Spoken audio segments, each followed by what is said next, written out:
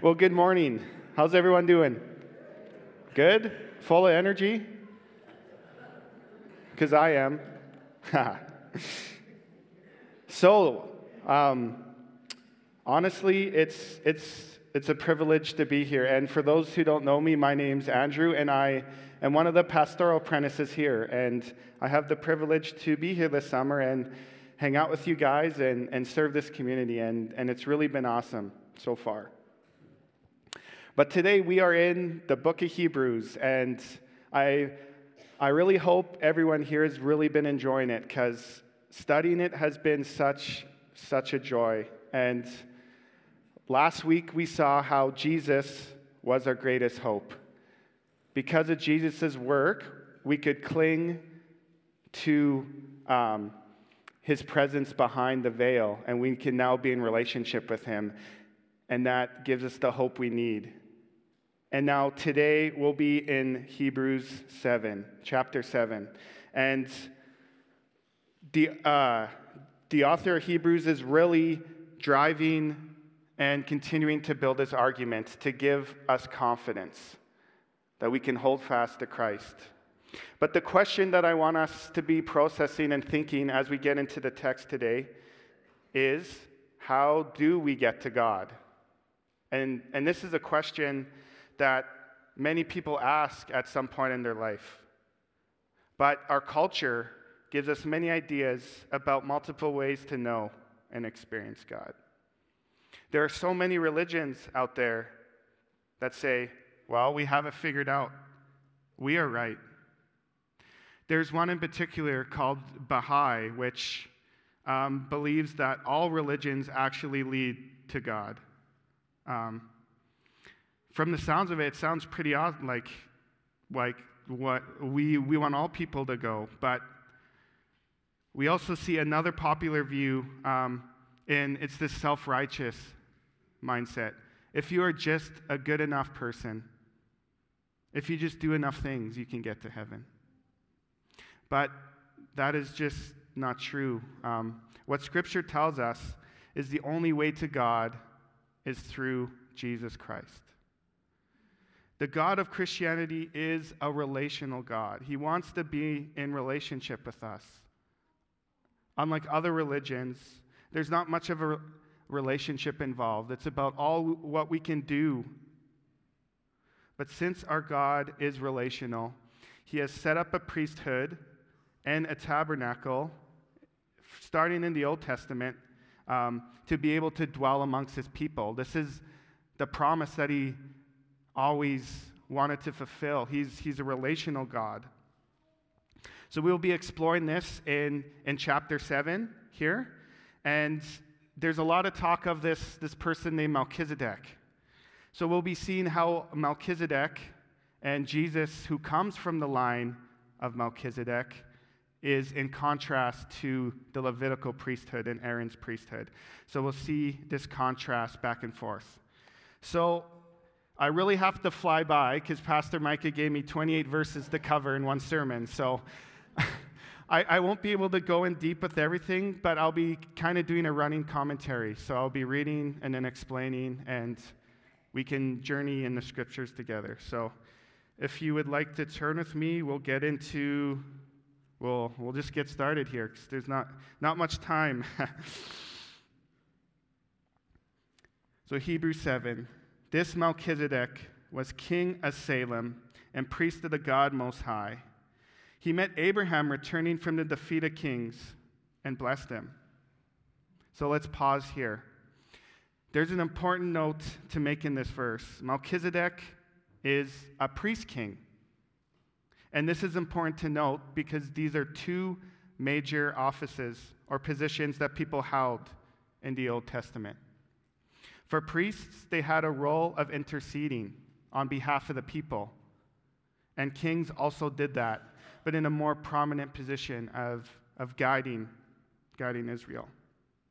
So we'll continue on. He met Abraham returning from the defeat of kings and blessed him. And Abraham gave him 1/10 of everything. First, the name Melchizedek means king of righteousness. Then also, King of Salem means King of peace. When we're given a name in the Bible, it's very important. So we see here that Melchizedek was a king of righteousness, as well as a king of peace. But this points forward to something greater in Jesus. Because of Jesus' work, we can be at peace with God. This is that shalom that Pastor Micah likes to talk about. And it's based upon the righteousness of God. So right here we have the author really stating his intention of this chapter. So we'll continue on in verse 3. So this Melchizedek, without father or mother, without genealogy, without beginning of days or end of life, resembling the Son of God, he remains a priest forever. So here we can see that he's starting to build the links of Jesus coming from the line of Melchizedek. Now, how are they similar? Melchizedek is presented in Genesis as having no genealogy. So he just kind of pops up, and then Abraham is blessed by Melchizedek, and he also gives him a tenth. So what the writer here of Hebrews is inferring is, since he is with no genealogy, then he resembles that eternal nature of Jesus, because Jesus has always existed. We will now move on to verses 4 through 7. Just think how great he was. Even the patriarch Abraham gave him a tenth of the plunder. Now the law requires the descendants of Levi who become priests to collect a tenth from the people, that is, from their fellow Israelites, even though they also are descended from Abraham. This man, however, did not trace his descendants from Levi, yet he collected a tenth from Abraham and blessed him who had the promises.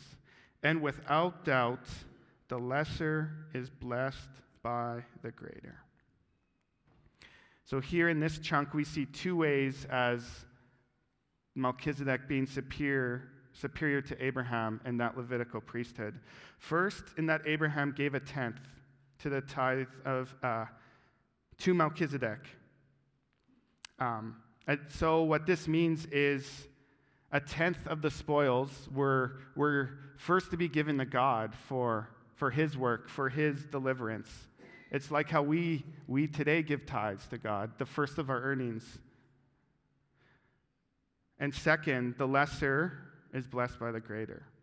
So you see Melchizedek blessing Abraham. So in case we missed the point, the writer kindly states the center of these first verses. Melchizedek being greater, mediated a blessing to the lesser, who was Abraham.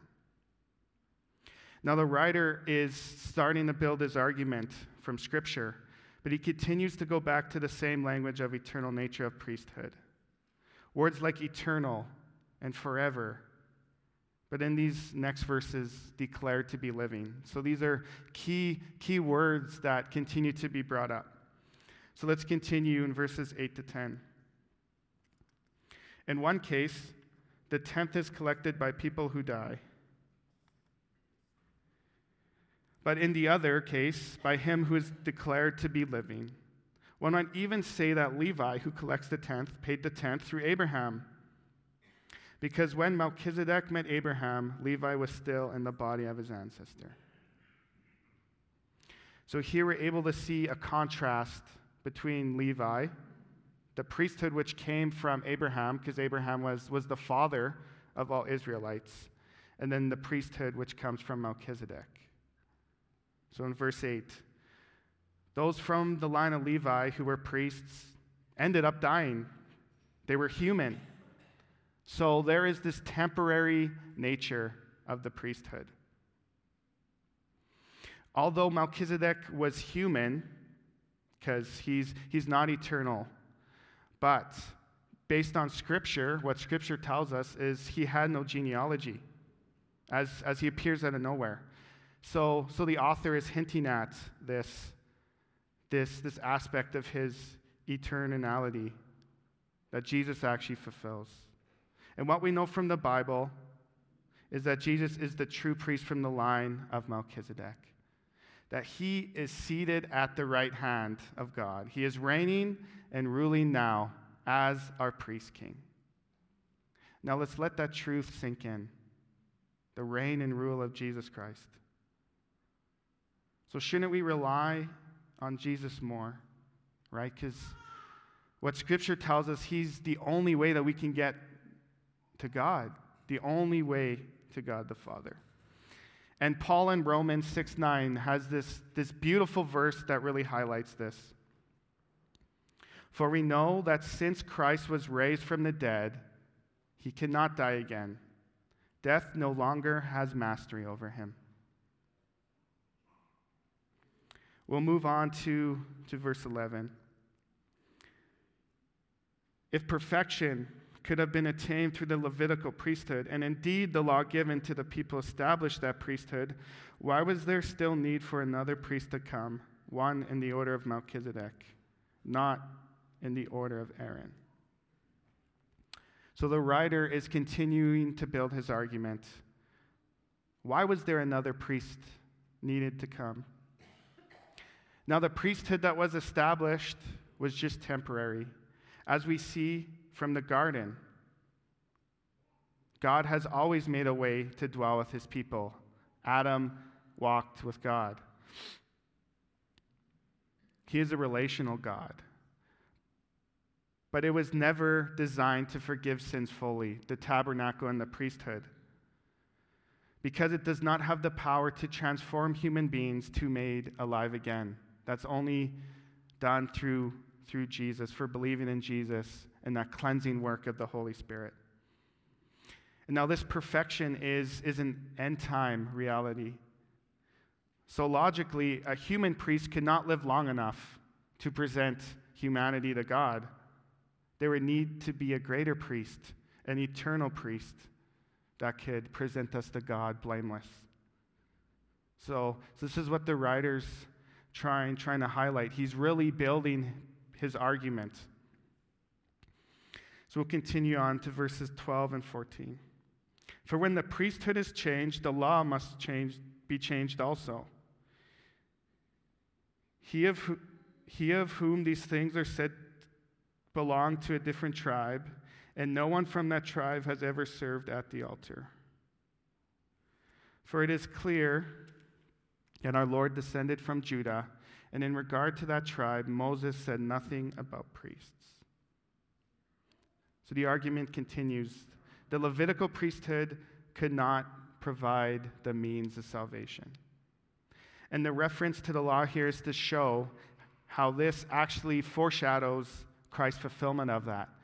And we see the writer of Hebrews doing this all throughout Hebrews, the temple, the tabernacle. These are all foreshadowed Jesus' work, that they all point to Christ, our great high priest. So Paul uses the law in Romans to show how without it, we would have no idea that we have sinned. Without the law, we wouldn't know we have transgressed. It's on our conscience. But through our own good works, we cannot save ourselves. Jesus called out the Pharisees for this. We are imperfect beings. Thus, we needed another to come in our place and take our place. And if the Levitical priesthood was not enough, then what is? It's kind of been hinted at already. But imagine if we had to continue to still sacrifice animals today. Just hearing how expensive goats are, I'm like, I'd be broke for sure. I was just thinking about it. Even talking to Len too. It's like, aren't we thankful we don't have to do that anymore? We have Jesus that gave that once and for all. We have a priest who makes a sufficient sacrifice once and for all. And is that not great news? We do not need to be self-sufficient in that we do enough good deeds to earn God's love, but we can trust in Christ's work, and that is sufficient enough for us to be in relationship with God. Because his priesthood is from an eternal order. And this is why we see the mention of Judah here in verse 14. God established the line of Judah. From David, in 2 Samuel 7, he promised to make a king from that line, which Jesus fulfilled. So now we will continue on. We're almost halfway through, so I hope you guys are still tracking. There's a lot to cover here.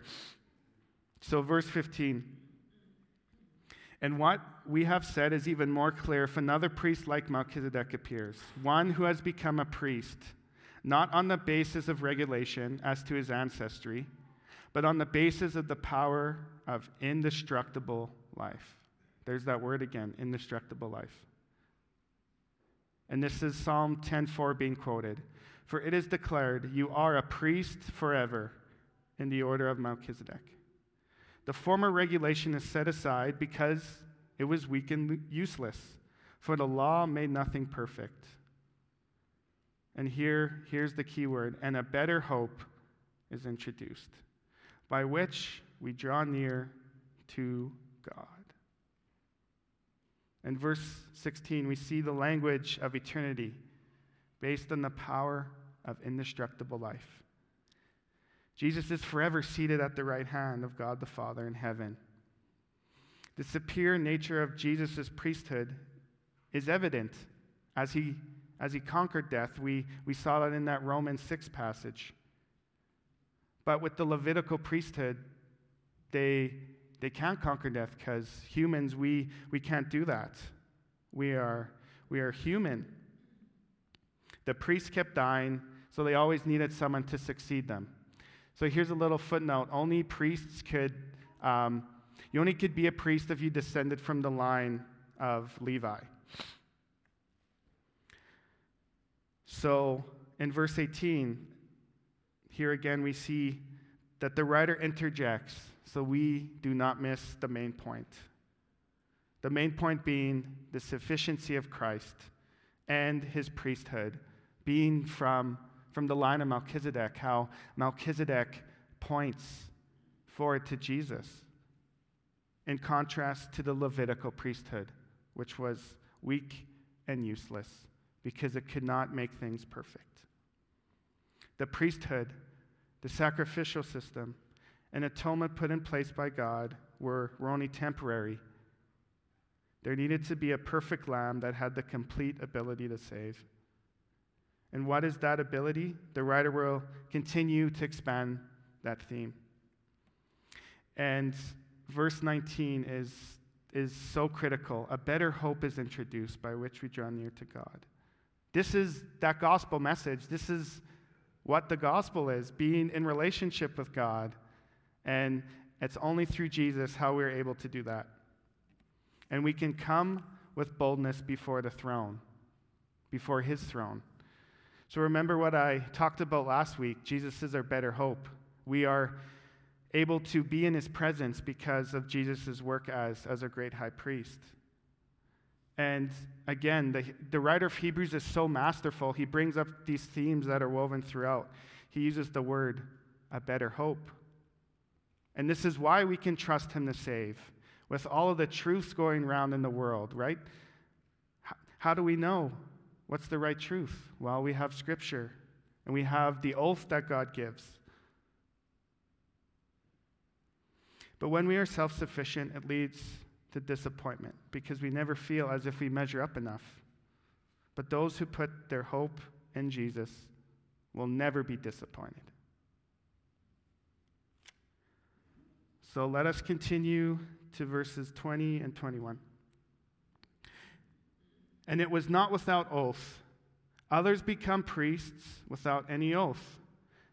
But he, Jesus, he became a priest with an oath when God said to him, "The Lord has sworn and will not change his mind. You are a priest forever." So what we have in Scripture is when God says something, he comes through with his promises. The oath he swore was to himself. And since he is the greatest being in the universe, he is able to fulfill that. Now, for the Levitical priesthood, there was no oath given, meaning it would be obsolete eventually. But in contrast, Jesus' priesthood stands forever. And it's confirmed by God's word. Is that not awesome, church? And Psalm 10:4 is quoted so often through Hebrews. The Lord has sworn not to change his mind. You are a priest forever. This is a beautiful promise, and this is why I love Scripture. It's just full of these wonderful truths. So let's continue on to verse 22. So because of this oath, Jesus has become a guarantor of a better covenant. We can have assurance that Christ's work is sufficient because of the new covenant that comes with it. Now, I will not go into much detail with this because, well, Pastor Micah will be explaining what covenant is. But I can give a little teaser. As part of the new covenant, we have this everlasting forgiveness, which is given. There's no condemnation for those who are in Christ Jesus. But here we see the superiority of Jesus. All of these Old Testament promises of blessing, priesthood, covenant, and temple are fulfilled by Christ. And now the writer spends a good chunk of time on this because the original audience, they were tempted to drift away. This is that contextual background of Hebrews, back to their religious mindset. But it is important to do good, right? The gospel tells us that. But the self-righteous mindset of trying to save ourselves does not lead to lasting hope. But we can have confidence and build our lives on the priesthood of Christ as our high priest because of his sufficient work. And these last verses drive the point home. So let us continue, verses 23 to 25. Now there has been many of those priests since death prevented them from continuing in office. But because Jesus lives forever, he has a permanent priesthood. Therefore, he is able to save completely those who come to God through him, because he always lives to intercede for them. Now, how great is that word, church? He is able to save completely those who come to him. That's our hope. And I've been hinting at it already, and the text here makes it explicit. But why is his priesthood superior? Because he always lives. He is eternal, so he always can intercede for us. And this is the best news humanity could offer. With our inability to save ourselves, we can fully rely and trust in Jesus to save us. He can present us before the Father because Jesus defeated death. We do not have to worry about death anymore. And as Pastor Kane was leading us in worship with the old rugged cross, like I couldn't help but just sit in my seat and cry because that's that promise, right? Jesus dying for us. That's the hope we have. It's so beautiful. But Jesus, is the ultimate high priest. And one of my favorite verses, I have lots of favorite verses, but in Revelation 1:18 really highlights this fact of his eternal nature. And this is Jesus speaking. I am the living one. I was dead, and now look. I am alive forever and ever. I hold the key of death and Hades. Through his death and resurrection, he defeated death, and now he's reigning and ruling as our king priest. Let us move on to the last chunk here, 26 to 28. I feel like I'm running a sprint here. Verse 26, such a priest truly meets our need, one who is holy, blameless, pure, set apart from sinners, exalted above the heavens. Unlike the other priests, he does not need to offer sacrifices day after day, first for his own sins and then for the sins of the people. So the Levitical priests, before they could go on behalf of the people, they had to sacrifice for themselves. But Jesus, he sacrificed for their sins once for all when he offered himself. For the law appoints as high priests men in all their weakness, but the oath which came after the law appointed the Son, who has been made perfect forever. So this is really like the creme de la creme. He's been building his argument, and now we have this great finale. It's kind of like a doxology in a way. But how is Jesus able to save completely? And verse 26 tells us that he is holy, blameless, pure, set apart. He's holy. And how Jesus did this is he added humanity to his nature through the virgin birth, being 100% man, 100% God.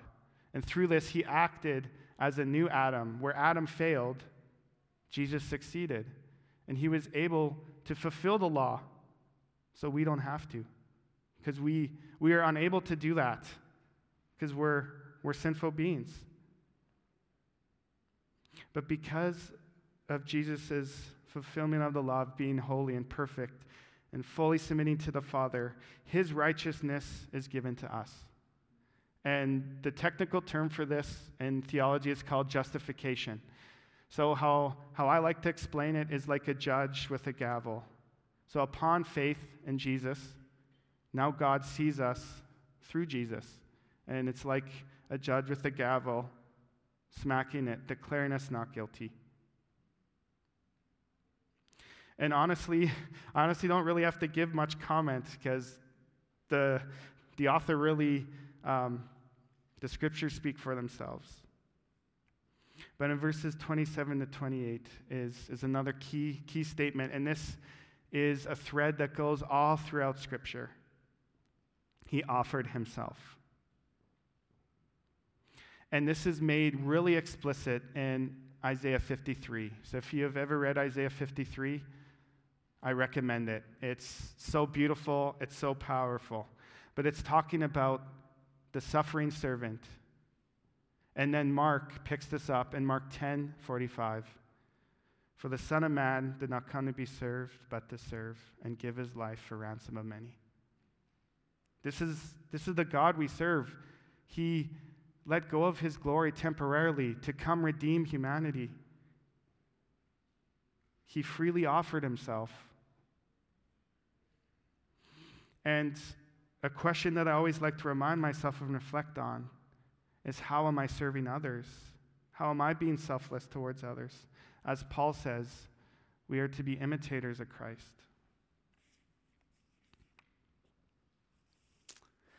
But now it's important that we take what we have learned from the passage and apply it to our lives. So that question that I asked, how are we able to get to God? We are unable to do it because we're sinful beings. And Isaiah 53:6 says, we all like sheep have gone astray. All have turned to their own way. But the Lord laid upon him, Jesus, the iniquity of us all. Jesus was that spotless lamb, which provided a sufficient sacrifice for all of humanity.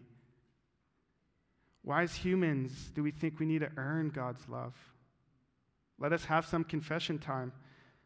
I've fallen into this mindset many times, like this self-righteous mindset of, if I do more for God, he'll love me more.